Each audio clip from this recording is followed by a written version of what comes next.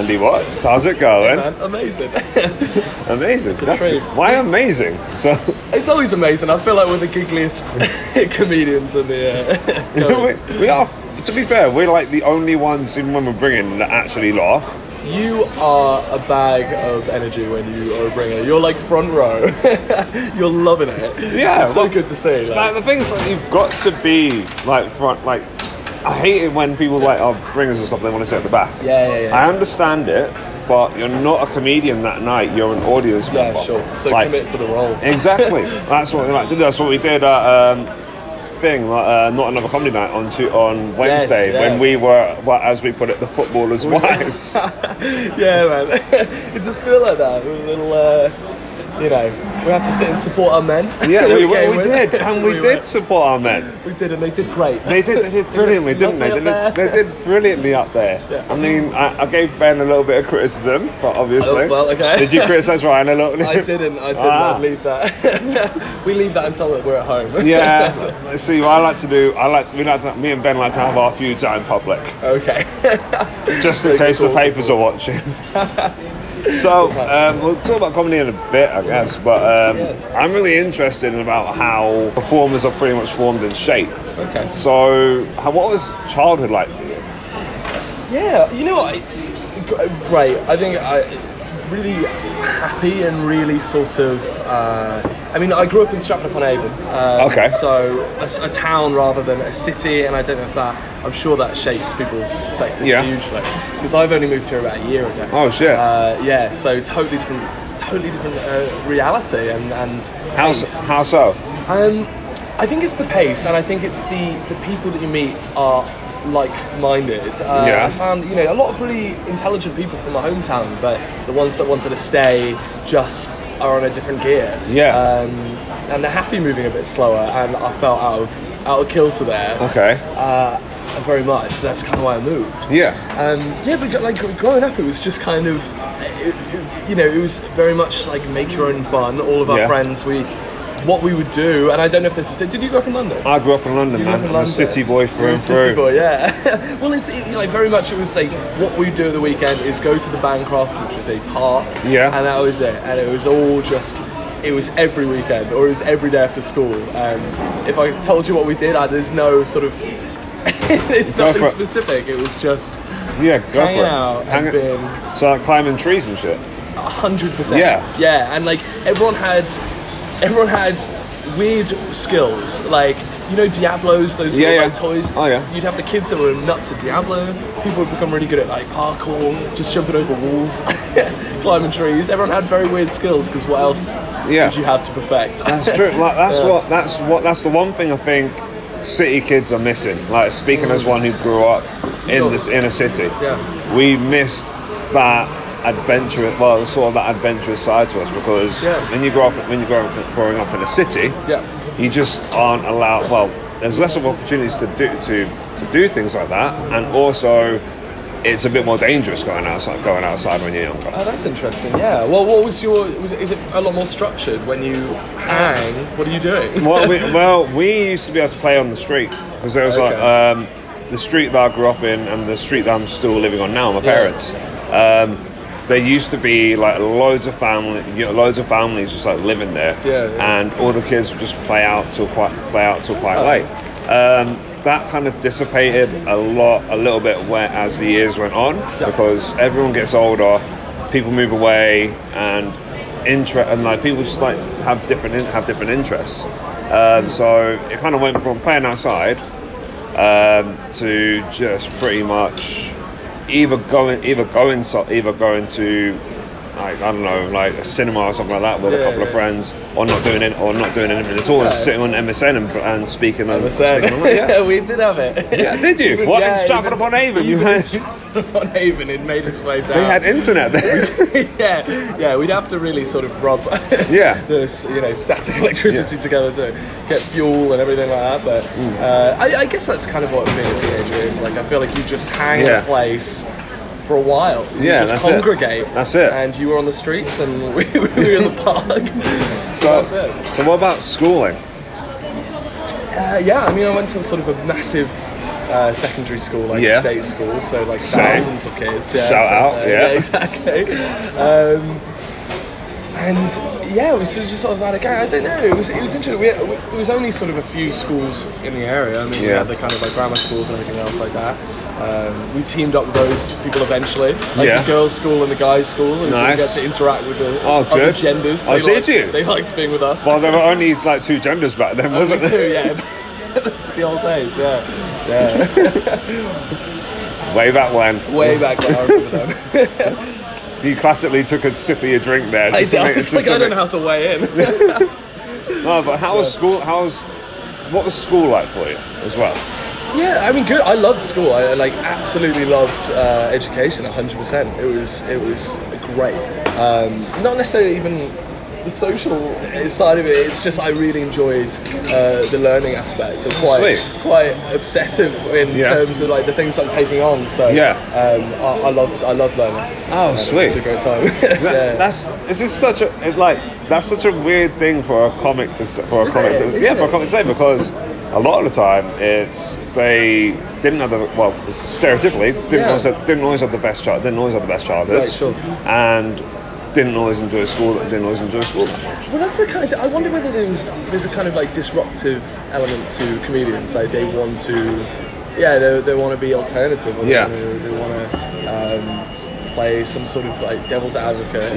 But I felt very much like in line with the structure of learning and being subservient and following rules. And that was sort of I'm not a rule breaker. Are you not? Not at all. Really? Not at all, man. Oh, bless you. I know. I'm a sweet little boy drinking my little hot chocolate. A gingerbread hot chocolate. We're pushing the boat out a little bit. Yeah. So growing up in Stratford Upon Avon, what pushed you to want to move out?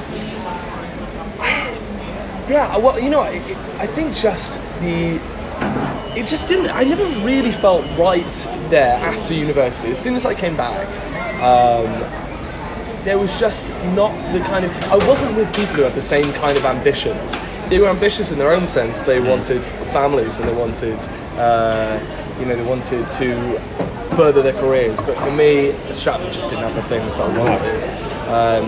And so, the allure of comedy was this sort of vague thing, because I'd never really ever done it. And I specifically moved to London to try it. Not to even do it, to try. To try it. To give it a shot. Shit. Yeah. So it was very abstract for me, the idea of this is what I kind of want to do. I'm guessing the scene in Stratford Upon Avon isn't big. There is no scene, There's not a lot of, even though we have this sort of theatre and we have this institution, the arts is... You even get the idea that people come from out of town to visit the theatre and to act in the theatre. Yeah. They're not Stratford-born people. No. It's, it's entertainment for people who don't have as much opportunities. That's really that kind of thing. That's kind of interesting that there's a really famous theatre there. Yeah. But the art scene isn't existing or vital. It doesn't exist. I mean, even at our school, we didn't have sort of a GCSE theatre. We didn't have anything. Not enough people applied. We had a massive school and people weren't applying. So I don't know if that's sort of just culturally it just didn't seem to exist. Certainly when I was there, maybe it's a generation like a year. How old are you? Sorry. 24. 24. Yeah. Oh, bless you. Yeah. No, a little boy. I'm only 28. You're 28. Oh, there you go. Yeah, exactly. And how long have you been doing this?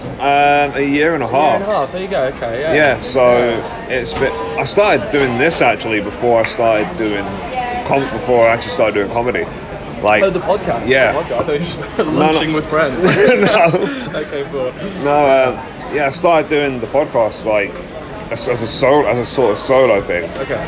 And I was just talking about sitcoms and stuff, and then I just fell out of love with it for about 6 to 8 months, and then I did a comedy course and started doing gigs. Then like September of last year, I just thought to myself, right, if I'm going to do the podcast, I am going to need to shape things up a little bit. Yeah. And I just thought the way I'm going to do that is by getting guests on. Okay. Oh right. Okay. Was it initially just you sort of me just rambling and stumbling over my words? Perfect. And did that lead you to comedy then? No, it didn't lead me to comedy. It was just like something I wanted to do, I guess, like because I felt like my voice needed to be heard. Well, 100%. I just think that's an interesting thing, like the breaking point for people. It seems that some people start super young, and people are in their 30s or 40s, and most people I talk to have always wanted to do it. Yeah. And there comes a time in their life where there's a breaking point, or the tipping point, and they go, I have to immerse myself in it. That's it. And when you're in, you're in. Yeah. And there's no leaving. So you've moved to London now, obviously, and what you've done is you're a producer for an actual podcast. Yeah, that is my day job. Yeah, we make educational podcasts, so sort of part of this. I'm not featured on them as much, but it's marketing a podcast for students and GCSEs. So how'd you get into that? That was sort of luck. I looked on a tempo site called Hey Tempo, temporary jobs, and that's all I was looking for. And a guy that I got in contact with, it was just for a marketing position. It had some sort of customer service roles. I didn't even know it was audio. Yeah. And when I spoke to him, I really liked the guy a lot, and he told me there was an podcast business, and I thought that seems to chime with a lot of things that I like. So I kind of fell into it, and that is what I do now, and I still So what actually goes into your day-to-day work? Largely it's actually, a lot of it is kind of just communicating with schools. So a lot of it is ringing teachers and doing like customer care with people that own the product, or selling the product to people that are interested. Okay. Because it is a startup, and there's about 4 of us in the business. Okay, that's cool. Yeah, so a lot of it's getting the word out. So that's why I'm here today. Yeah, fucking hell, yeah. If you have 13-year-olds listening. 13-year-olds? 13 to 16. Well, I probably more likely have like people who work in education listening, because obviously I work in education as well. Yeah, well, so get them AudioPie. It's really, it is an interesting thing, but glad, because before I was doing this, I was working in a lot of kind of bars and belt shops. That was my last bars job. and belt shops. I worked in a belt shop the first time I came. All right, tell us more, please. Tell me more, please. It's the most interesting aspect of my life. I wanted to move to London, and I was like, I'll take anything. Yeah. And the first batch of things I applied for included this belt shop. What was it called? Elliot Rhodes. Okay. Because that is the guy, that is the owner. And premium leather belts, starting at £100, going up to a couple of grand. Fucking hell. Mental. Premium leather. People would come in and drop, 1,000 on a belt and not think about it. I just got a matter. Yeah, I know. I just hold my hand, trousers up in my hand. Jesus. The whole day. Oh, wow. Yeah. So, what was that like? Not terribly fulfilling. I mean, it was nice to have come here. I was there, and I was thinking, I am here in London. I've made the step. But it was very crafty. We had to craft the belts. We had to cut the leather. Shit, and really? It's insane, because some of the leather, I sound interested in it now, but I hated what I was doing. But now it's like, we had exotic leather. So I'd be cutting stingray belts for someone like, you're 34 inches, I'll cut your stingray belt up, sir, and then thread it around the waist. You're like a vegan's worst nightmare, right? I know. Yeah, it was. Well, that was the thing. People had a big problem with the exotic animals, but we had all sorts of leather. Yeah, so we were awful immoral company. Yeah, Jesus. Yeah. Well, they've been used for whatever. They've got a purpose. Yeah, that's it. Thank you, animals. I'm sure I'm sure they feel the same. Yes. So, how long did you last in that job for? That was about 7 months. That's good going. Yeah, it was all right. And then I actually got made redundant from that. Unbelievably. How? You know what? He said, he was a very nice guy. He said it was redundancy, but I think it was sort of a veiled firing. What did you do to get fired? I think I was very uninspired in the job. I think he was quite clearly. The people there loved it. They were all about it. But I think he asked a lot of questions about comedy. Yeah. He was like, is this what you want to do? Is this what you want to end up doing? And I said yes. And I think in the redundancy, that seemed to be a heavy part of it. He's like, this is quite clearly not what you want to do. Yeah. But it's hard to communicate with people. You say, I want to do comedy, and they go, oh, well, you know, that means you don't want to do this. But I say, well, no, it takes years. Yeah, exactly. And it probably doesn't happen. So, you know, let me do my evenings. My the headmaster at my current school, he said, when he found out that I do it, he said, don't become too big just yet, we need you. Oh, there you go. You've got to try not to become too big. Yeah, I'll try really hard. I'm gonna try really hard to be on the open mic circuit for the next 20 years. I think we can all do it. Yeah. So you move on from the belt shop. What happens next then? Spiritually I never moved on, but I moved on. That was when I moved straight onto the podcast. So had about didn't you do any bar work in between? No, in between. I got quite lucky in that month. I had a month off, paid, just obviously because I left, and then I found this thing. So it's great because it is great for doing it. It's quite flexible. So this is a way to kind of put my foot in more with comedy. Okay. But it was crazy at the start, really, because I'd spent so long imagining coming here, and then when you start, you're not good. Well, I can speak on my own behalf. You're not what you want to be, definitely. So, first few months it was kind of heartbreaking because it's you put so much stock in this strange idea, and then you start off and you're not what you want to be, and it was hard because I thought I've given up a lot to change my life to do this. Difficult. You're not alone in that though. I think that's just genuinely how it is when you start a new job, because often how they're advertised is not how they're going to be, at least at first. Sure. So that's completely natural, man. But it was a difficult few months, it really was, but it's you get through it. It is. When you're starting anything new, it's never easy. Definitely. And especially when you've got an idea about what it is that you wanted it to be.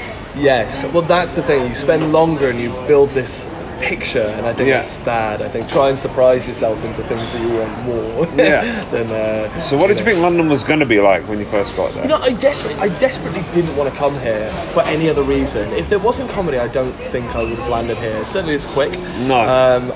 Because I'd come from a slow town, I just had a picture of London as being dangerous and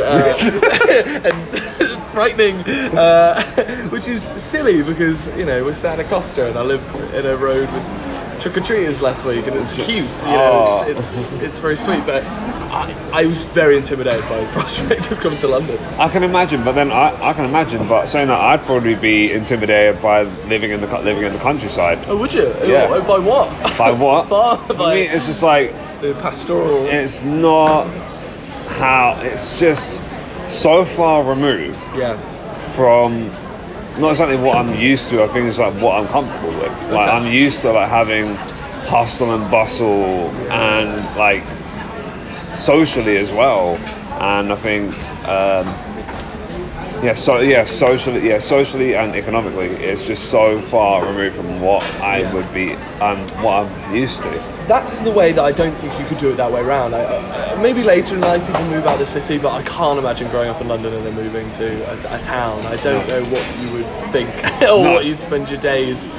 I don't know. No. And I wouldn't mind moving to like a smaller city, like maybe Manchester or Liverpool or Leeds. But to go to somewhere that's just almost completely like Greenland and stuff, I don't think I could do it. No, well, you don't have to. I know. That's a nice thing. Now you never get relocated to a tiny town. I know, and that's great. And that's absolutely great, unless things go so south with what could potentially happen on January 31st. Oh, sure, that we all have to kind of leave the city like the air raids. Yeah, that's just get on trains and join like, families go on the Cotswolds. Can you imagine like getting evacuated at like in our 20s? Yeah, we're just moving in with this sort of family. But then again, like that's basically what we do now. We live in house share. Well, people live in house shares. I'm in a house share. Are you in a house share? Technically, I live with my parents. Technically, oh, there you go. That's how you're sharing a home. I was in a proper house share for almost a year, from September a year ago to this July. Okay. And what happened was Edinburgh was coming up, so I decided I wanted to save a bit of money for that. Amazing. Well, if you can. Why not? Yeah, that's it. Kind of my parents look here. I'll be in their room. That's it. Hang on with them now. So how do you find living in house share? Yeah, I got lucky. I got really lucky because I moved into a house share with strangers. I knew them eventually, but but I've just moved in with friends from university. Oh, nice. So we live in South London, and it's a lot better. Where do you live? Southfields. Southfields, very residential. And nice. I live with the sweetest girls, 3 of the girls. Oh. So it's a very another wholesome aspect of my life. Oh, nice one. Yeah. That's cool. And it feels that kind of country living back a little bit. Really? As close as I can kind of get. Yeah. How do you? What university did you go to? I went to York. York. Very nice. York. Did writing, directing, and performance. Oh, that was the course. Very pretentious title. Oh shit. Yeah. So, what did that entail? It was really. I mean, it was. You could choose. That was kind of the idea, that in the end you hone your talents and you get to choose. It was kind of a glorified drama course. There was a lot of elements of that. As you'd expect. As you would expect, yeah. But you got to... I mean, the idea was that we devised big shows and that people would slot into different aspects and roles. So a lot of people ended up being assistant directors or being... backstage kind of work, and we really did have people that wanted to work in each aspect of theatre. I was a big old show-off, so I just wanted to do the... You showed it? Never, Andy. Of course not. So I wanted to kind of be at the front, centre, which was lucky because a lot of people kind of didn't. Yeah. But that's what it was, and it was great. It was great, man. I suppose when you're doing a course like that, those are the people that want to do the behind-the-scenes work. And I live for those people. Yeah. People I don't want to be seen. I'm like, good.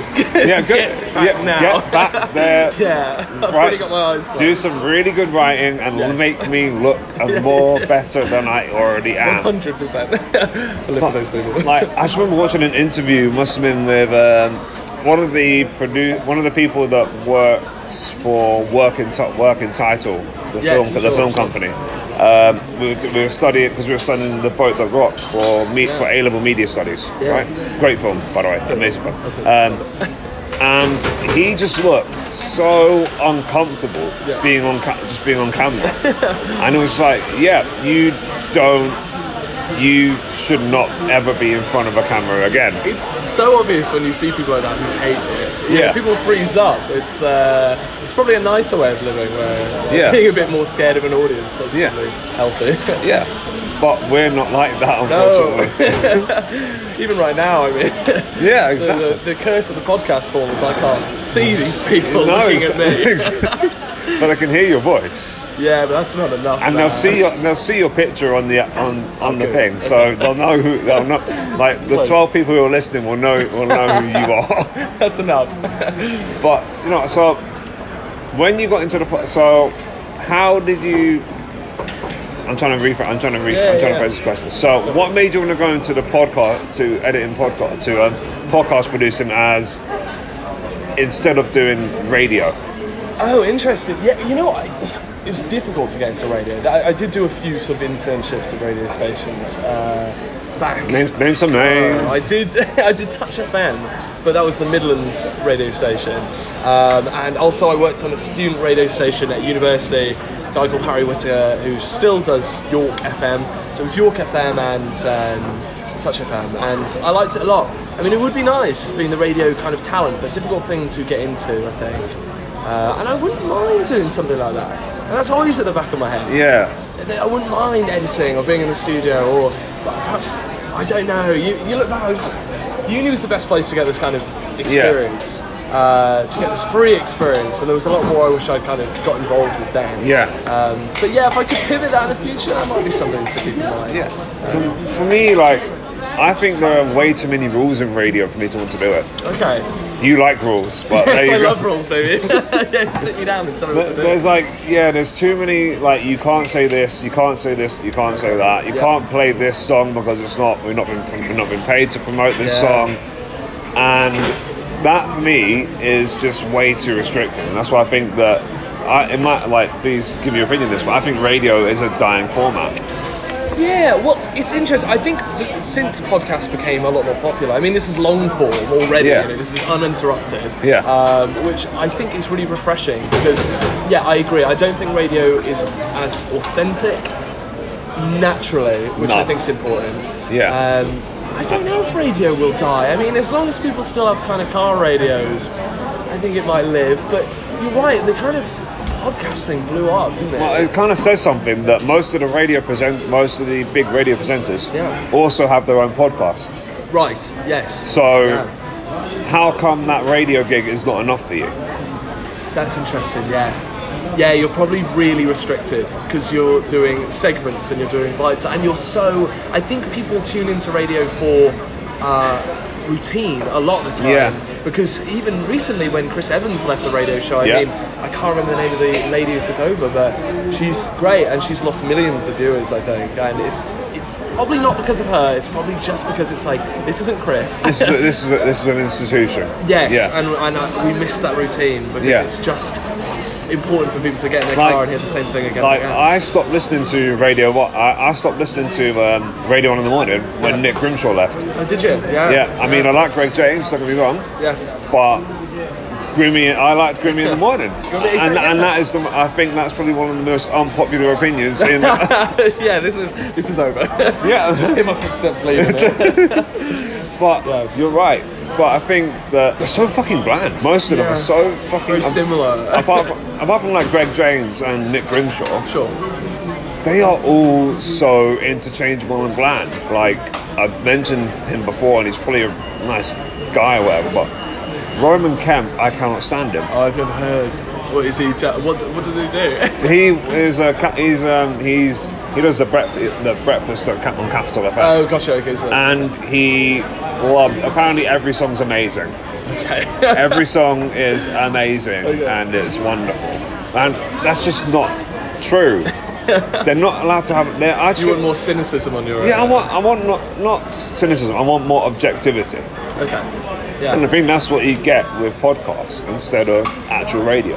Yeah, well, I mean, you just get so much variety in form, and it blew my head off listening to some kind of, even Serial. I always think of that as like the first kind of big podcast in my mind. But yeah, you get a lot more flexibility and niches, which is amazing. I mean, that's the fascinating thing, is when you've given people like the market and the consumers their ability to talk. Yeah. It's like, God, there's podcasts on everything. You listen to a crochet podcast, there's probably competition in the crochet world.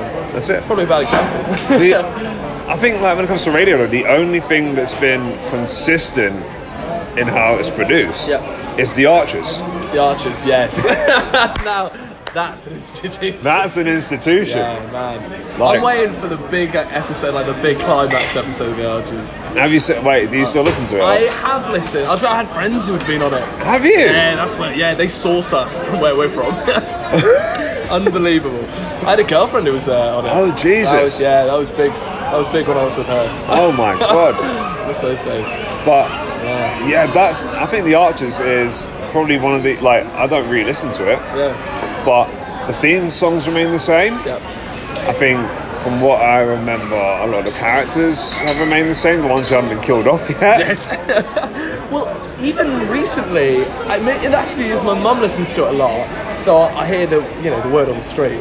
There was a character who was quite dark, who was quite manipulative, and I think there might have even been a court case, and it was quite exciting for a while. Oh my God. And I know there was this like weird time for The Archers where there was actual sort of tension and actual things happening, and people hated it. Like, they were on, they were online saying, no, we don't like him.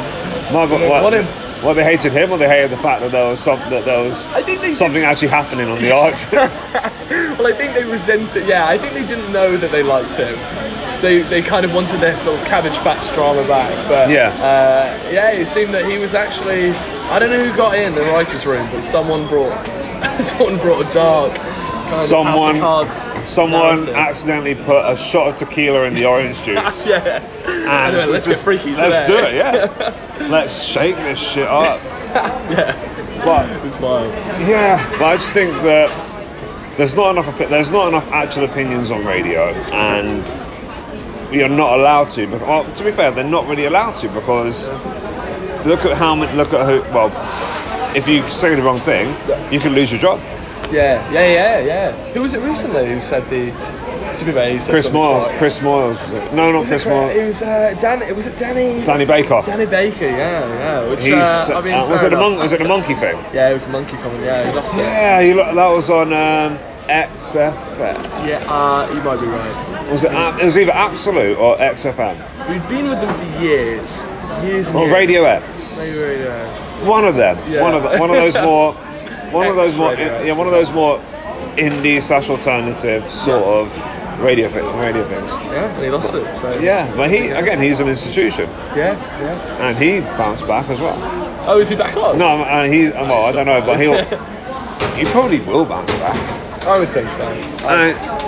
It's very hard to with cancel. I mean, I kind of agree that he should have had like a bit of time off from the radio, but cancel culture for me is kind of annoying. Yeah, where do you think we're at with it? Well, where do I think we're at with it? I think it's big in comedy. Yeah, in comedy, fucking hell. Yeah. Well, Louis C.K. still tours. Is he? Is he touring now? He still tours, man. Okay. He's killing it in the US. Yeah. Oh, really? I think that it's good that it's good what liberals are doing. Well, what a lot of liberals are doing is good. Yeah. Right. But I also think that when you're in the context of a comedy club, I think there should be different rules to what there are outside. Yeah, but then again, it's freedom. There's freedom of speech. Yep. But then there's freedom to react to the freedom of speech. Right. Yeah. And it's difficult because it's Louis C.K. did wrong. Yeah. And I almost feel like I don't know if I could listen to him and enjoy it anymore because there's just too much context behind it. Yeah. But then if people want to hear him, what are you going to do if people want to hear him? So I don't know with the whole kind of piece. Yeah. I very much stay away from any kind. I worry too much about it. You know me and my rules. I worry too much. I stay away from even swearing. I'm so sort of PC. But the people that there is a kind of, it's very rare actually in the UK, like in our circle, the London circle. I was thinking about this the other day. Who does dark comedy? I know very few people who. Tiny does dark comedy. Okay. I'd say Will Hitson does some dark comedy. David Anthony does very dark comedy. Oh yeah.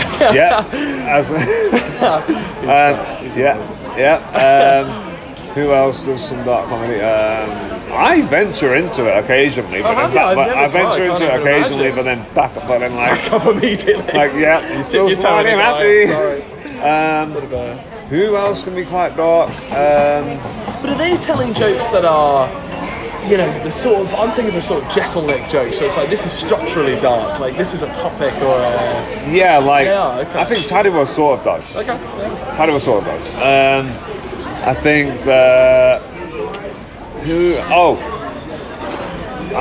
Jonathan Cogan. I don't know. John Cogan, he's been going for like a year, but he's very dark. Okay. He's very, very dark. He's actually coming on the podcast next week. Oh, brilliant! There you go. This is light and day in terms of. But I think there are quite a few people who do venture into that side. Yeah. But I think there's also the want to kind of be, seen by certain people, and if you want to be noticed by certain people, you can't be completely dark because that's not always what they're looking for. Yeah, fair enough. Yeah, you'd be excluded from a lot of the kind of big contests, probably. Yeah. I mean, the thing I was thinking is people that worry that like PC culture ruins comedy. I think it's better. I mean, I think the more PC, the more rife the tension is to come and be excellent. But I think if you're going to be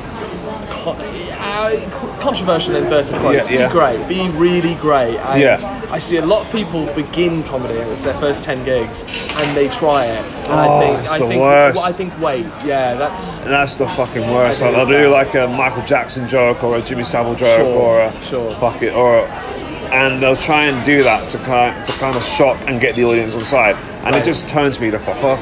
Yeah, me too. Because I think it's good, you come loaded with something.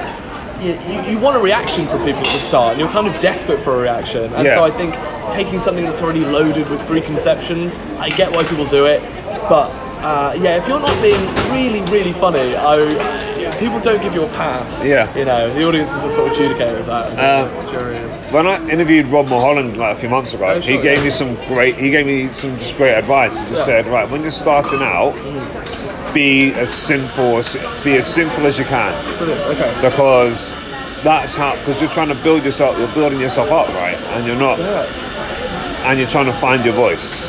Yes. And you need to be very, very talented to be able to go into those darker places, and that can take like a year and a bit. Right, yeah. To start. Well, I agree. I kind of agree with that. I feel like if you start, and it sounds like a daft thing to say, but I feel like start with jokes. I think a lot of people start with personality, and that's great. And it's great to see. You can see the people that have a lot to them when they're on stage. Yeah.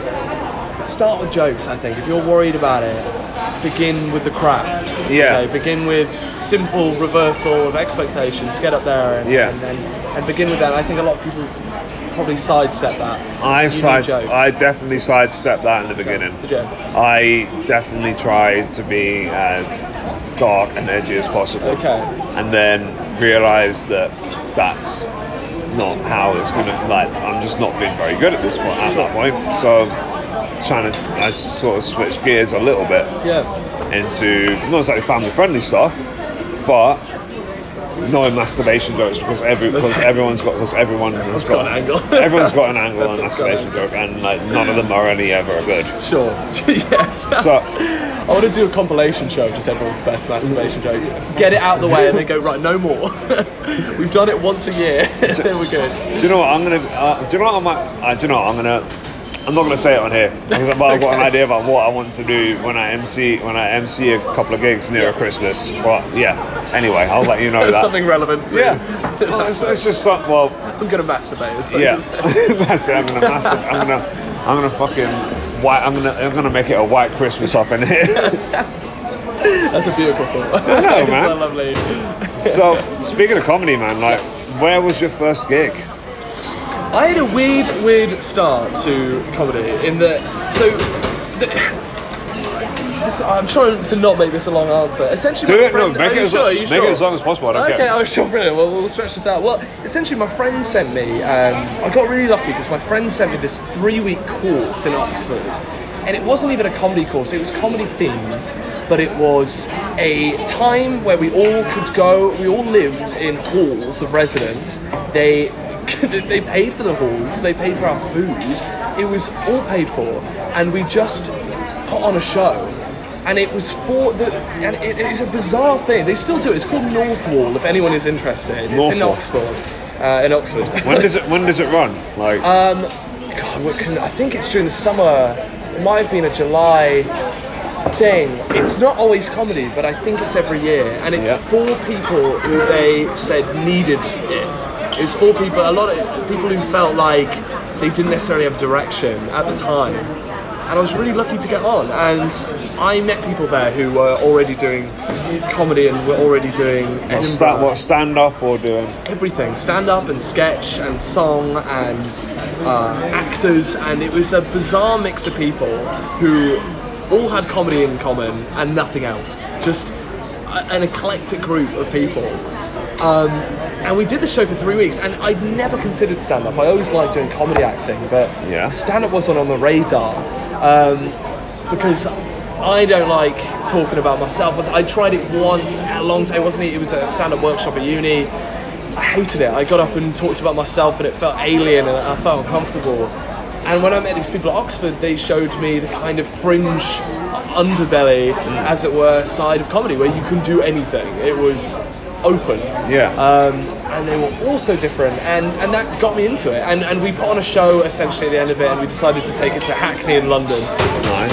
And we just booked this gig, and that was my first gig. And it was just writing 5 to 10 minutes cold, just comedy, stand-up, and we'd none of it done it. And we all challenged ourselves to do an aspect of comedy we hadn't done before. So the people who had done stand-up did song, and the people who did song did stand-up, and we kind of switched most of it, and most of us did. And that was the first gig. That's amazing. And it was great. So you did stand-up, I'm guessing. And it was stand-up when I did it, yeah. Okay. And it was It was quite stylistically. I mean, I've been going 6 months now consistently, really. Yeah. That's what I'd say, and it was quite stylistically similar in that it was a little odd and silly. But it showed me the world that you can kind of you don't have to talk about yourself. That was always something I was so worried about. I never wanted me to be the subject of comedy. Fair enough. I always wanted to talk. Why talk about me when I could talk about anything? That's true. So that was what they kind of taught me. Yeah. And then my second gig was the Bath Comedy Contest. I did a contest because I was an Bath idiot. Comedy Contest, mate. I don't know if you've done it. No. It's fun. It's a waste if you go all the way down. It's a long way to go. But it was a long way to go. But it was great. But how far did you get?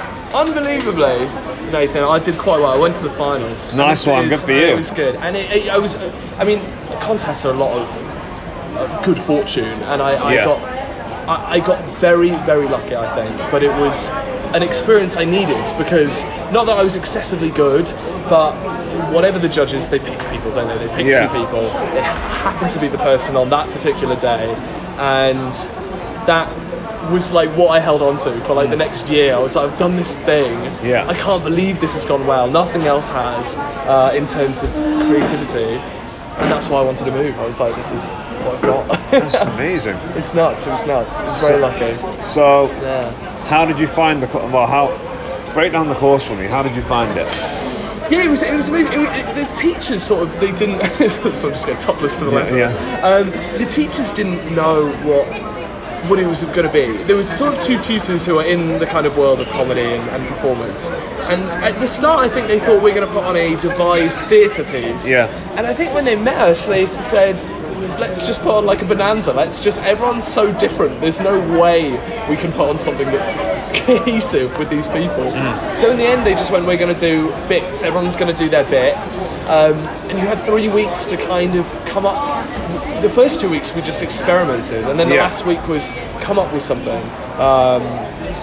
And we all did very, very odd kind of pieces. So I think I did something about I was trapped in a box on stage. I wasn't in but there was a box on stage, and I wasn't on stage. And then I was saying to the audience, I'm trapped in a box, and they need someone's help. And that was it. And there was a lot of it, which was odd, and everyone that sort of did it was very odd. But it was great. It was a good start to just have that openness, you know. So did that teach you a lot about writing comedy and like how to? Yeah, I think honestly it was just that the liberation. It was the idea that you could do anything, and that was never something that clocked to me before. I think it was. Yeah, I'm such a rule follower, and this was the first time in my life I felt like, you know, let's do something that is abstract and doesn't follow laws of comedy, you know? So let's go back to the rule thing. Like, where do you think that came from? Like in the following rules? God, I don't know. I suppose I just kind of like a goody two shoes my whole life. I was sort of very kind of regimented. I mean, because I love school, I was basically naughty until the age of 4. went to school and naughty until the age of 4. Just 4. Then I straightened out. Naughty until the age of 4. This kid's gonna be a menace. That is 4, and then school just changed me. I just became very quiet and interested in being in my own head. So, would you say that's a good thing or bad thing that it's regimented you? God, I don't know. I mean, it's good in some aspects of my life in terms of discipline. I mean, that's a big part of comedy, isn't it? You see, I'm so undisciplined. It's unreal. Really, in terms of, because you gig a lot. I gig a lot, yeah. That's sort of discipline. That is sort of discipline. Yeah. But like outside of it, it's like okay. Not like, are you a big writer? Would you sit down and? I don't sit down and completely write. I will write on my phone, like just things will come to my head. Yeah. And then I will just sort of script it out, like on the day that I'm gonna try and do it. Okay. And then video record it whilst I'm doing it. Yeah. Look back, see what needs tweaking, and then craft it on stage. Yeah, pretty much. Okay, that's interesting. I like when people tell me that because that is the polar opposite to what I would do. I mean, it'll still be scripted. Sure. Don't get me wrong, but it's living on stage. A little bit. Yeah, I think maybe it's because I'm new, but I feel very much it's. Hey, I'm new. We're both new. We're both new. True, like, true. come on. I look up to you, Dave. Oh, thanks. You're a popular guy in the industry. Really? Oh, you're the biggest guy in the room, man. Oh, really? Nathan's in the room. Yeah, you bring a good energy. I like it. Thank you. Definitely. Fuck it, I don't know what to do now. I've been complimented. What is Have this? you not done this? No one's given you a compliment on this. I mean, yeah, I've been complimented. Of course I do, but it's like it is weird. Like it's weird. I just find it weird getting complimented for things that I don't even notice are good things. I just think they're like things that you should be doing as maybe a comic or whatever you're doing. Yeah. If that makes sense. Well, it's important. I think it's important to kind of look at what aspects of your personality people like. Yeah, that's so you true. can get it on stage, isn't That's it? true. You know, you're such a fun-loving guy. I think that translates on stage, and it's so important. Yeah. It'd be so odd if you got that up there and we're, sort of a... Yeah, oh, my life's shit. Yeah, exactly. It would be like, this doesn't quite connect. Even if you were telling me it's not great on stage, I'm still kind of like, but look, you're having so much fun. Yeah, it would be odd. So I think that's a big part of it, isn't it? So what's your writing process like? I'm very much like pen and paper, sit down and like I'll give myself like I try and write every day. So it's trying to like, let's get a joke out every day. And that's really good. They're bad, but they're very bad. I mean, I guess that's kind of the point, isn't it? That you get it out, that you've got to get out. I write a lot of nonsense, but I try and sit down 20 minutes to an hour a day. And how much of that makes it to the stage? God, percentage. Not a lot makes it to the stage. I would say maybe 15-20% of it is. Maybe less. Maybe 10% I say on stage. And then even less is usable. Yeah. Some things even get up there and they're funny and they just kind of don't connect. In my mind, I think is that funny enough? Is that because like, a lot of what I do is kind of like one-liners, so they're they're kind of conceptual things and when you write like that, it's easy to write something on paper and you go, oh, that's interesting, and then you realise very quickly it's not funny and it doesn't make sense to other people. That's it. But it's interesting because I feel like if you write surreal comedy, that's the kind of if you're writing strange stuff, the difficult thing is making people able to connect with that. It's finding like the logic in abstract concepts. And that's the challenge. Yeah. Whereas I think if you write comedy that is more based in reality, it's you're trying to expose illogic in reality. Right? So it's kind of the opposite. And I think I prefer the former. And I find the latter an incredible challenge. Yeah. Because you don't like writing about yourself. That's the. Yeah, I don't. And you're the opposite, aren't you? You write a lot more about yourself. Yeah. I am the butt of my own jokes. Right. And that's. But I think that kind of comes from, like, making the joke before someone else makes the joke first, if that makes sense. Okay, you want to be able to the punch. That's it. And I think that's makes you sort of more, I think for me, that makes me sort of more relatable to other people. Yeah. So, he acknowledges this about himself. Yeah. That's great. That's good for him. Well, there's something amazing about when someone goes on the stage and they knock it out the park about who they are immediately. I mean, I've never got to one of those lines yet. No, I mean, but when someone gets it's when someone goes up and they look a certain way and they say how they look and there's something that's like a relief from the audience. They're like, oh, they know. Yeah. And then you're in. I did that last week. Okay. Because I've been doing that kind of thing for a while. Yeah. But then I restructured the opening line for the first time last week, and it was like, it seems to work a lot better. What is it? You don't have to say the line. What are you clocking about yourself? That I look like a certain celebrity. Okay. Right. And that's like brilliant. a downgraded version of a certain celebrity. Okay, amazing.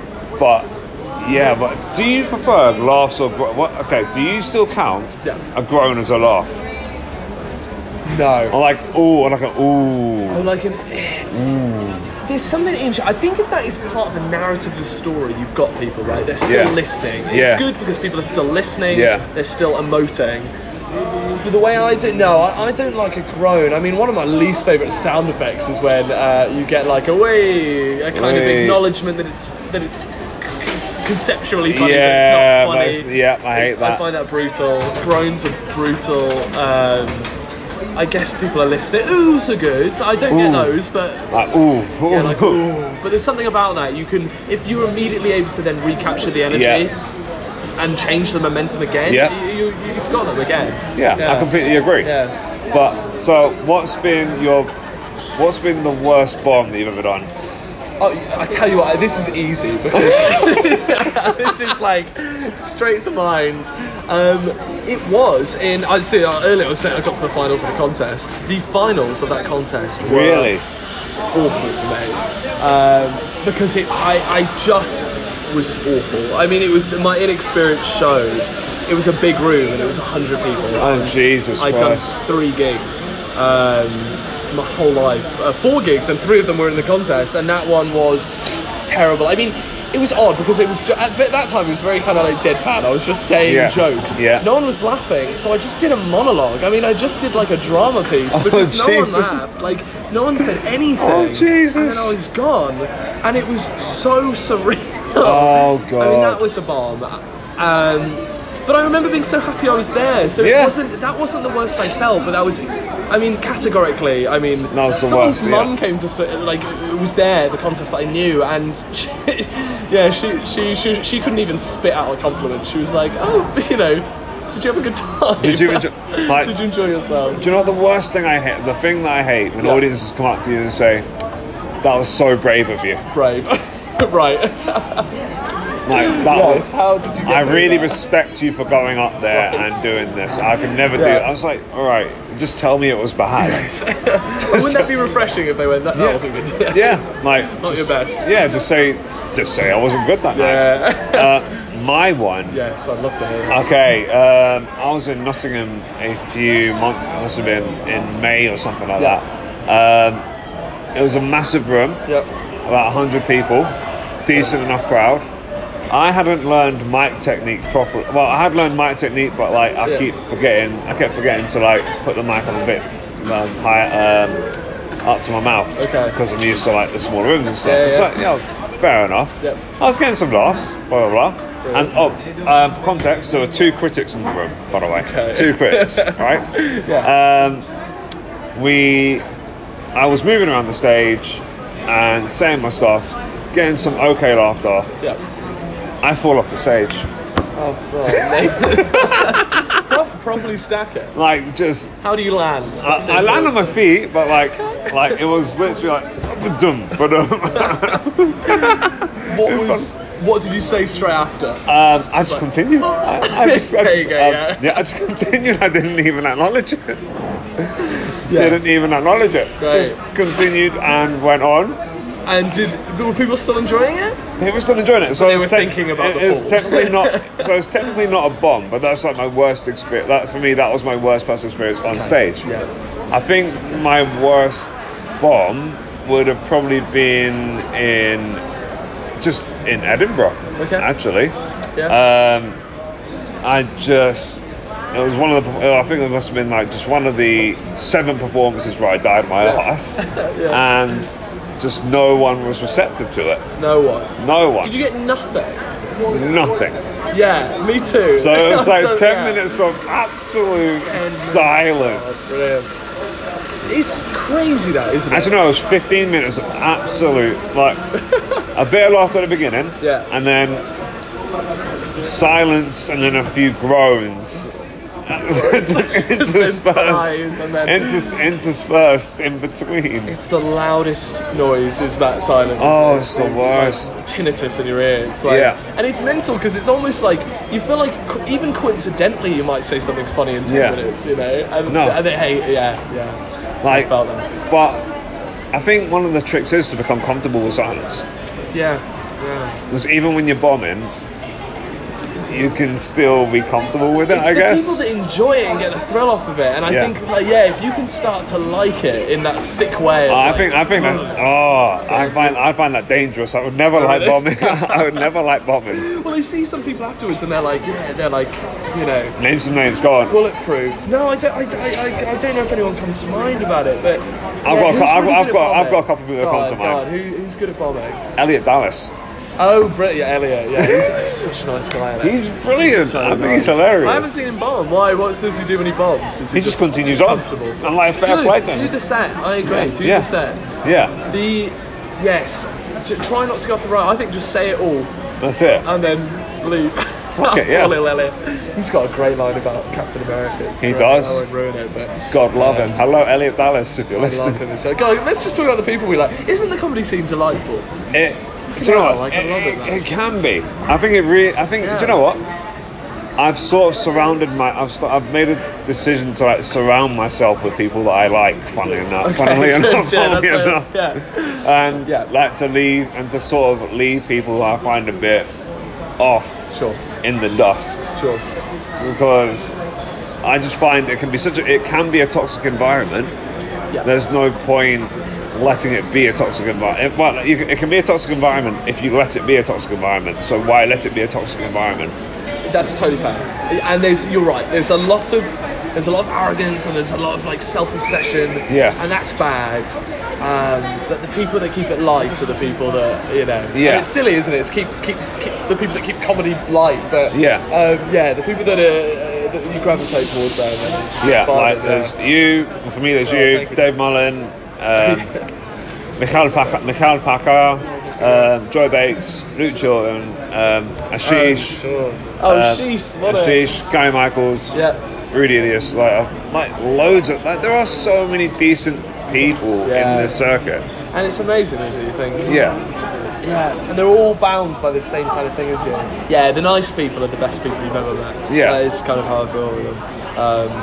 It gets easier. That is the thing about comedy. It was kind of horrible at the start, and then you make friends, and then you're in it together. You're going into the battle together. That's it. And Will Hitt as well. He's nice too. Will Hitt. I haven't even talked to that guy. I'll do it. He's very, nice. Very funny guy. Yeah. We saw him last week. We did see him last week. Yeah. Park, man. Yeah, I love that. I love idolising people. Like, I love when I see people who are amazing. Yeah. And they give you that, like, I gotta be better. Yeah. And that was one of those sets. You can. I mean, I can do what he does, but watching people like him just means, okay, I need to somehow make my writing better. Yes, I've got to go back, and I like that. That's the good thing. I mean, I'm so much more motivated by the defeats, the bombs. You know, if I have a good gig, you go home, do you write? It's not your best stuff. When you're bad, or when you watch people who so outshine you, I like that because it's like you're incredible. I'm jealous. Let's go home and let's make it better. Yeah. I don't know, I like that. So, this is a bit that people find quite uncomfortable, but I love doing it anyway. Criticize. If you can give me any advice based on my set, what would it be? Oh, that's interesting. When was the last time I saw you? Let's try and remember a certain set. Did we see each other at Right Funny Comedy recently? Or were you not? I wasn't performing. I saw you. Yeah, you saw me. I saw you. You saw me. I'm trying to remember the last time I saw you. I think last time I saw you might have been the last time I performed at Not Another Comedy Night. Yes. Yeah. Oh yeah, possibly. Yes. Yeah, that was when I was there. I'm trying to remember your set, man. That's even worse. That's the worst criticism. No, it's fine. I don't even fucking remember. That's fine. God, I mean, you sell it with your personality, right? Yeah. So you get up and you sell it with your personality, and people are in. I don't know, are you nervous when you're on stage? Can be. There's a bit of a fidgety. Yeah. There's a bit of fidgety. My friend Stephen was a bit like, and he was great as well. He was so funny. There's a sort of fidgety nature to people who are very high energy. Yeah. And there's something a bit distracting even about, and I'm just talking stage presence because I never criticise people's jokes or comedy because I think that is up to people to figure out, and I do think you're very strong with that. But it's maybe it's a bit of that stage presence where it's like, I want you to be locked in to your energy. And out of your body a little bit, because when it starts showing in your body, and God, I do this as well. I'm not flicking around with the mic.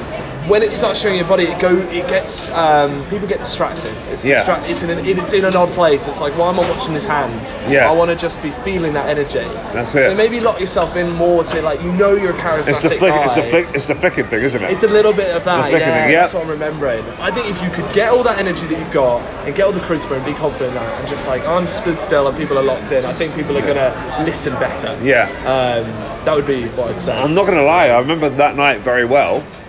Because the woman before me it was silence. Oh, really?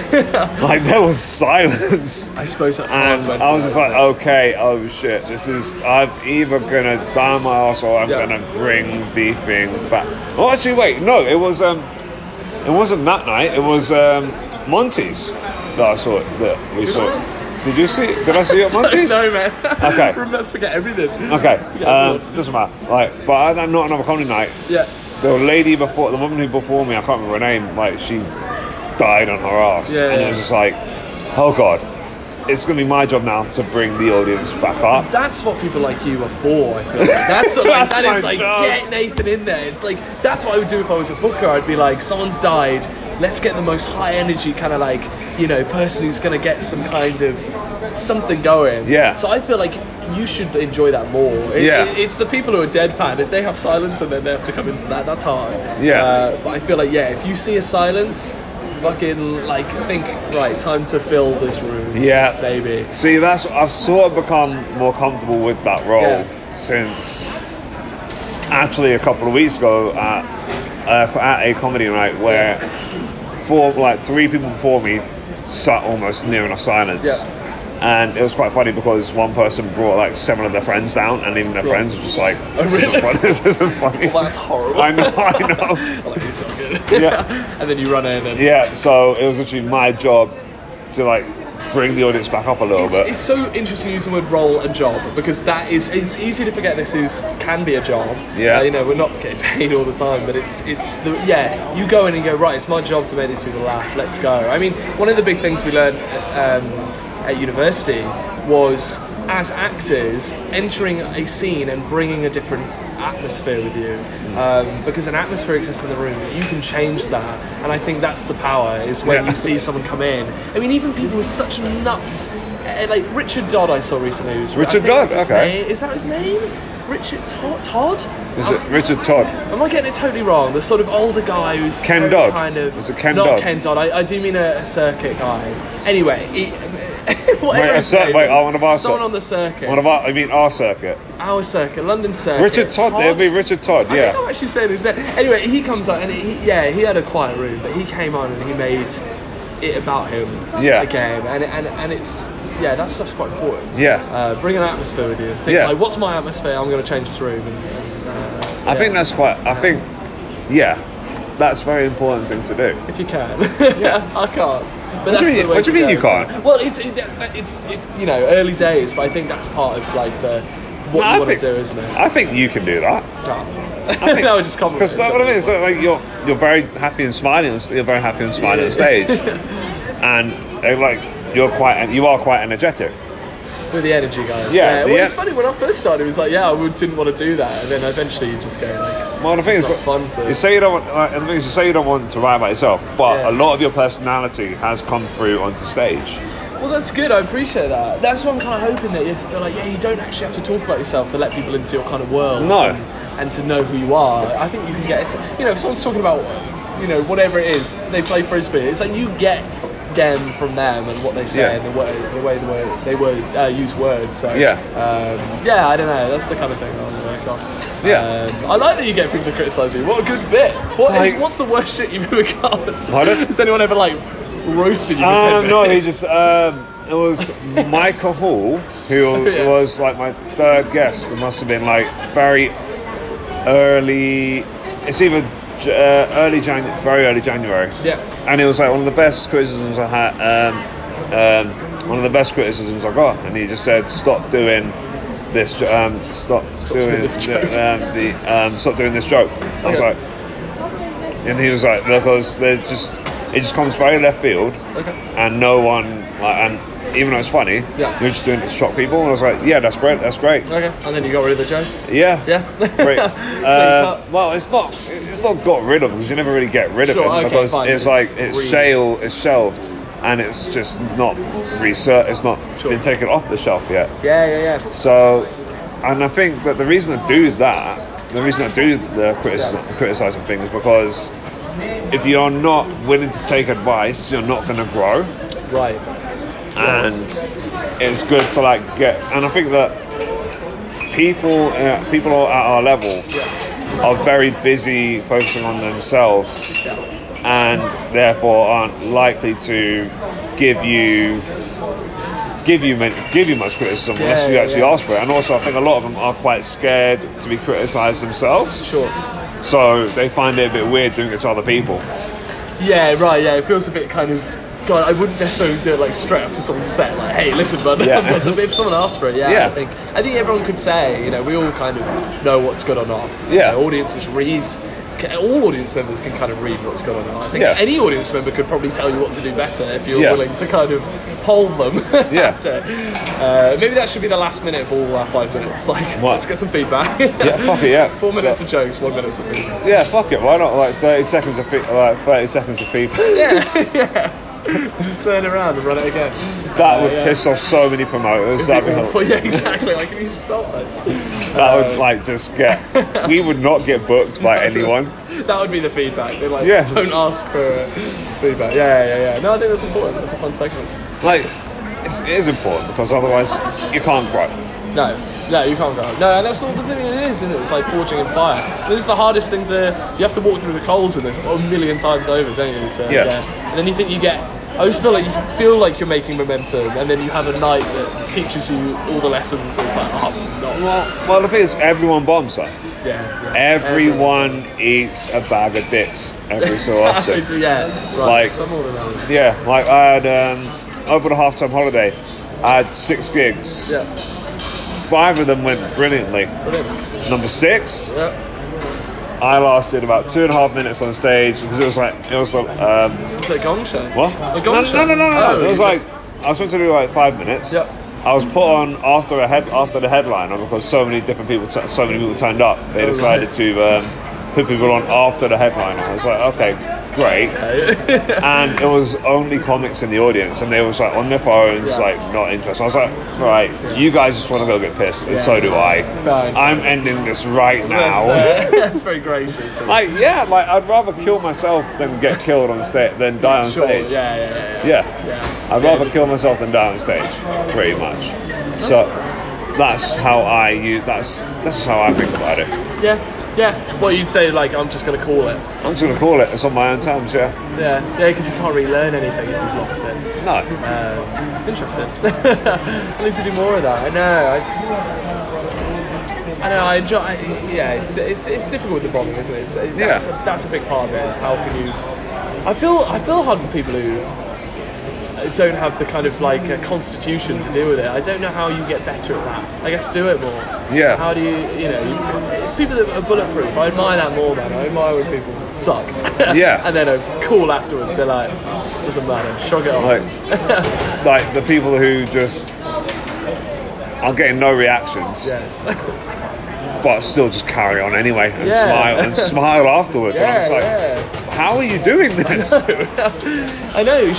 Logically, we should all be miserable. We should all be bad after that happens. But no, you're right. That's part of the game. I like that. Yeah. I like it. So, that 70s show. Yes.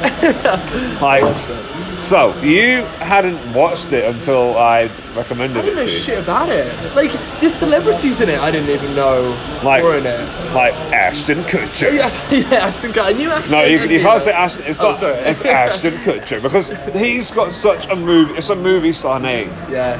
Like you can't say that name about being like the trailer guy, the movie trailer guy voice, because. Well, Ashton, I've never. Ashton Kutcher. It's too cool. And then Mila. I knew Mila and Ashton were in it. She's great. Topher Grace. Topher Grace. And I didn't even. And Joseph Gordon-Levitt, right? Joseph. No. Oh, is he not in all of them? What? He's in some of them. Yeah. I saw the one with him. Yeah. Okay. Joseph Gordon-Levitt is in some of it. Danny Masterson's in it. Okay. Who's in a bit of trouble, right? He's in a bit of trouble at the minute. Oh, really? What did he do? He got Me Too'd. Oh, did he? Okay. Yeah. All right. Funny enough, he was on the another sitcom with Ashton Kutcher, which is on called The Ranch, which is on Netflix. Yeah. But since his allegations came up, they had to fire him. Right, okay. And he's a massive Scientologist. Not that there's anything related, but nothing related. Part of it. And who else? What's her name from Laura Prepon from Orange Is the New Black, which I don't watch, but I hear people do. Okay.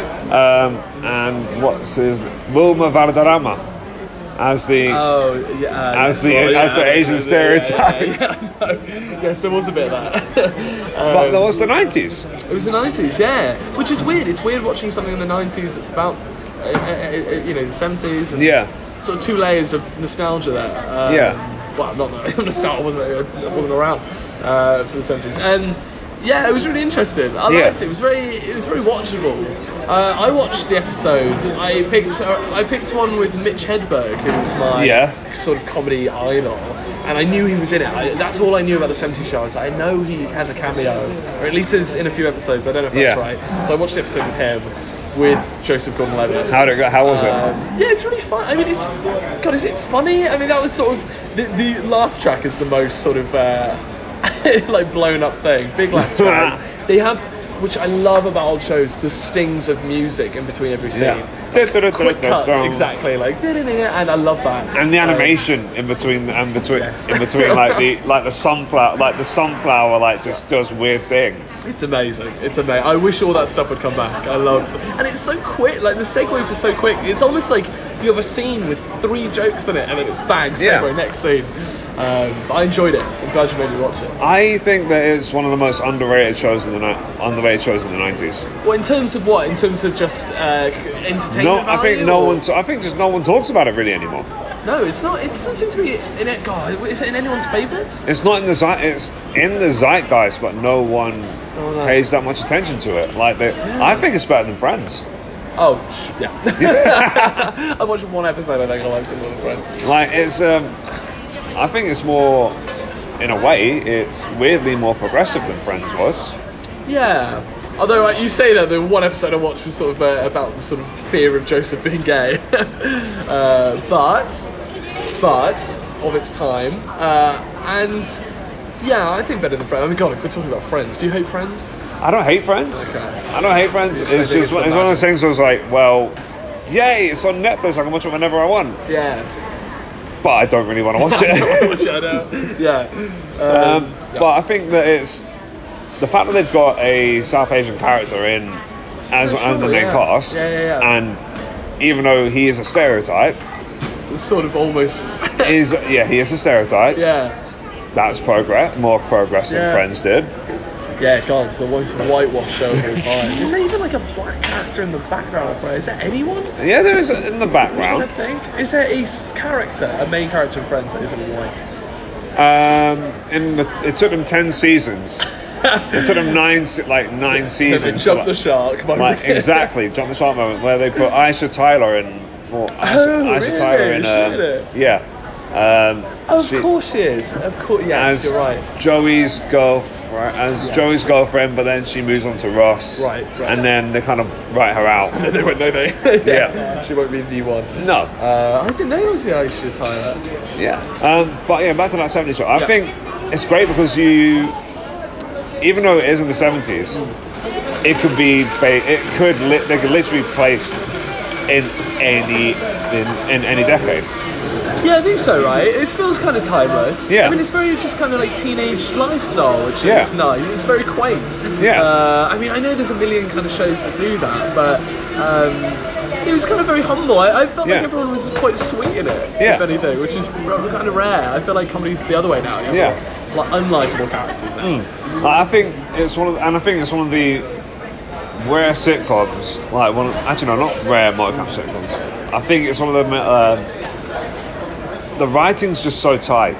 Sure. At least in the first few seasons, the writing is just so tight that I think the laugh track, even though it's loud, there's actually things to laugh at. There are jokes, there were some really good jokes. The one I know Mitch delivered a line. It was I didn't lose my legs in the Vietnam War to serve kids like you, and they're like, Mitch, you haven't lost your legs, and he goes, I know, I told you, I didn't lose my legs in the Vietnam War. So that's a great joke. And they kind of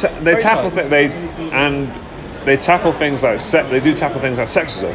Okay. Like in one of the episodes that I watched recently, Topher Grace's character couldn't take being beaten by his girlfriend in a game of basketball. Right.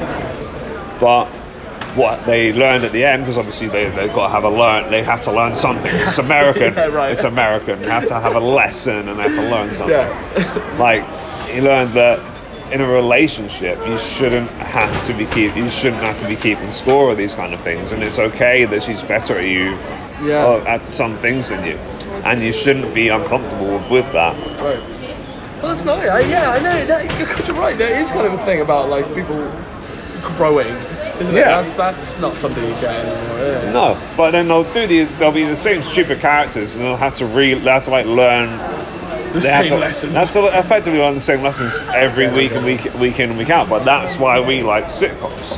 Yes, right. Well, it's a point now, because that is, I think now sitcoms are moving away a little bit from that, and I think there is kind of like, I mean, sitcoms are getting darker, and sitcoms are kind of, things change, but you're right, they used to be about cyclical nature of life. That's it.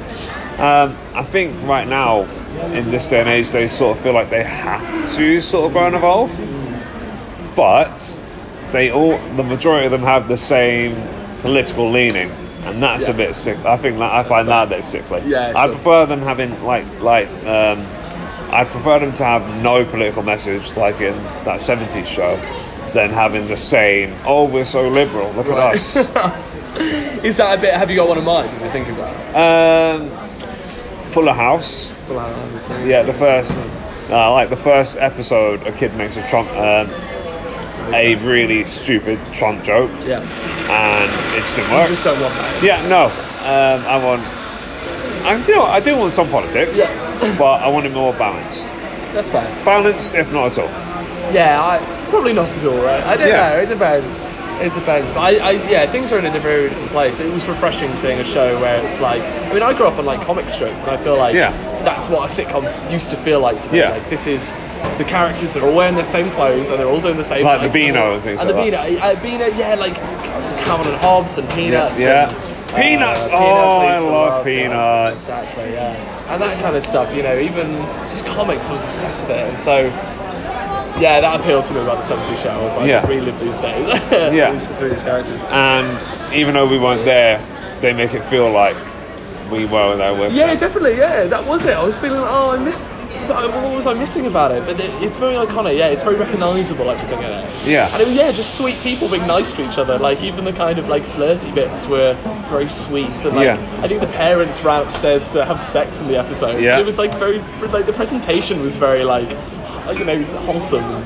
Funny enough about being wholesome, Mila Kunis, she was underage playing that character. That's what my friend said when I said the 70s. 15, right? Yeah, she was 15. But didn't she sneak in? Yeah, she snuck in, she faked her age. And she had to date Ashton. What? Yeah. How old was Ashton in the show? Because he was about 18. Oh, really? He's a big lad. Mate, actually, no, he'd have been about 20. Okay. 1920. She'd have been about 14, 15 when it started, and All right. Well, that's a whole rereading of the show. I need to. But then that's not the show. That's not really the show's fault. That's her wanting the role, or her parents wanting her to get the role, and faking her age to get the. And now she's a megastar, so it's almost like, how can you look back at that with sort of regret? You can't. 15, no, it's fine. Good, she's very good at it. She's good. Do you know what? She is great. She plays the spoiled brat, quite a spoiled bratish kind of character. She nails it. I wonder if that's part, a personal comment on me, but I really find her quite, like, she's very attractive, don't get me wrong, but I find her very, very appealing, as like from what I've seen of her, like in interviews. I remember listening to her Howard Stern interview a couple of years ago when like Bad Moms was just coming out. And she's really funny and really likable. Okay, well, there's probably a reason she's in all these comedies. Because she doesn't look like someone that should be, but no. She in Family Guy, is that right? She is. Then there you go. She's the voice of Meg in Family Guy. Oh, there you go. Yeah, I feel like they cast funny people, even if it's just a voice. They cast people who are going to be part of the show's sort of comedic ethos.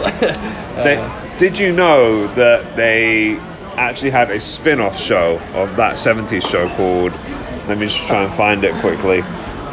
Let's try and find it really quick. 80s. A spin-off with which character? The sort of racist Asian stereotype character that we thought, let's give him more room. Is it that? Yeah, that 80s show that came out. That 80s show? Yeah, that 80s show that came out in 2002, and it lasted about... Same characters? No, it lasted 13 episodes. Okay. And people hate the 80s. And it was literally just like, none of the original characters that came back. Same writers? at least. I think maybe same writers and same creators, but apparently it was just terrible. I can believe it. But it makes me want to watch it because that should be the next step. Yeah, well, the next time you come on. Second time I come on, it'll be 80s show. Yeah, we will talk about that 80s show. That'll be wicked. God, yeah, make me watch the worst of Netflix. Well, that's what I quite like doing because a lot of comics, a lot of people have on, they want to talk about their favourite shows, which is why I'm now trying to say, right, let's watch this instead. Yeah. Because that way we can actually have a decent enough conversation about the show. I always feel like there's more to talk about when you hate something, isn't there? It's like a volatile. But no one wants to say they hate anything. No. There's so much more to say, but no one wants to say it. What's the worst thing you've made someone watch? Worst thing I've made someone watch. Well, worst thing I've made someone watch. Well, it's not something that I've made them watch, but I had to watch or rewatch a few episodes of The Big Bang Theory. Oh Lord, sorry. That's cruel, man. But that's because they liked it. They like it, and yeah. Who was that? John Pendle. Okay. John Pendle. We need words. Yeah. God, it didn't used to be that bad. People like to hate on it. It used to be okay. It used to be good up until season 5, and then after season 5 it was terrible. Yeah. But Young Sheldon, I really liked. Oh, interesting. Yeah, I've never seen that. That was something that to me looked. I mean, my favourite show of all time is a spin-off. What's that? Frasier. Frasier's a spin-off. Yeah, Frasier's spin-off. Yeah. Frasier. But they keep saying they might make a new one really soon. I don't want that. No. I want to see Kelsey Grammer old and all of them old. I don't need that. No. God, Young Sheldon. It's funny. Yeah, it's good. Like it's made completely different to how The Big Bang Theory is made. So it's a single camera, not a multi-camera, no laugh track. Okay. It's really well performed. Right. And you know the guy that plays Sheldon's bully in The Big Bang Theory? Yes, that kind of like. Yeah. He plays Sheldon's dad in Young Sheldon. Okay, there you go. Give it a watch. Alright, fine. That'll be the next one. Yeah. So, Andy Watts, where can people see you? Where can they find you? I mean, it's best kind of places. Andy Watts Comedy is Instagram. I think that's probably the most prolific place I'm on. I have a Facebook page. I think that's where I post gigs occasionally. Yeah. Instagram is really the place I'm most kind of okay. And what about the education podcast? That's called Audio Pie. If people are interested in looking it up, it does GCSEs and A levels. PI is PI at the end rather than PI. Audio Pie. Hey, I see what you did. It's good, isn't it? So that's the kind of that's the side project. Yeah, but if the teachers are listening, that'll be great. Yeah. What about gigs? Where are you gigging next? I'm gigging on Monday at a place called Jolly's at the George, which I quite like because it's got a nice theatre-y stage, which is what I love. I love when comedy stages look like theatre again. I like it when it feels like theatre. What are the seats like? I said a lot of people stand. A lot of it is like tall stools, so that's not great. No, that's not great. Oh God. But the stage has that very it's got a grand piano and it's quite nice. It's a good lighting to it, so I'm into that. Okay. But you'll have to be uncomfortable while you watch me. So. But I'll be loving it. So that's what I'm doing. So Jolly's at the George.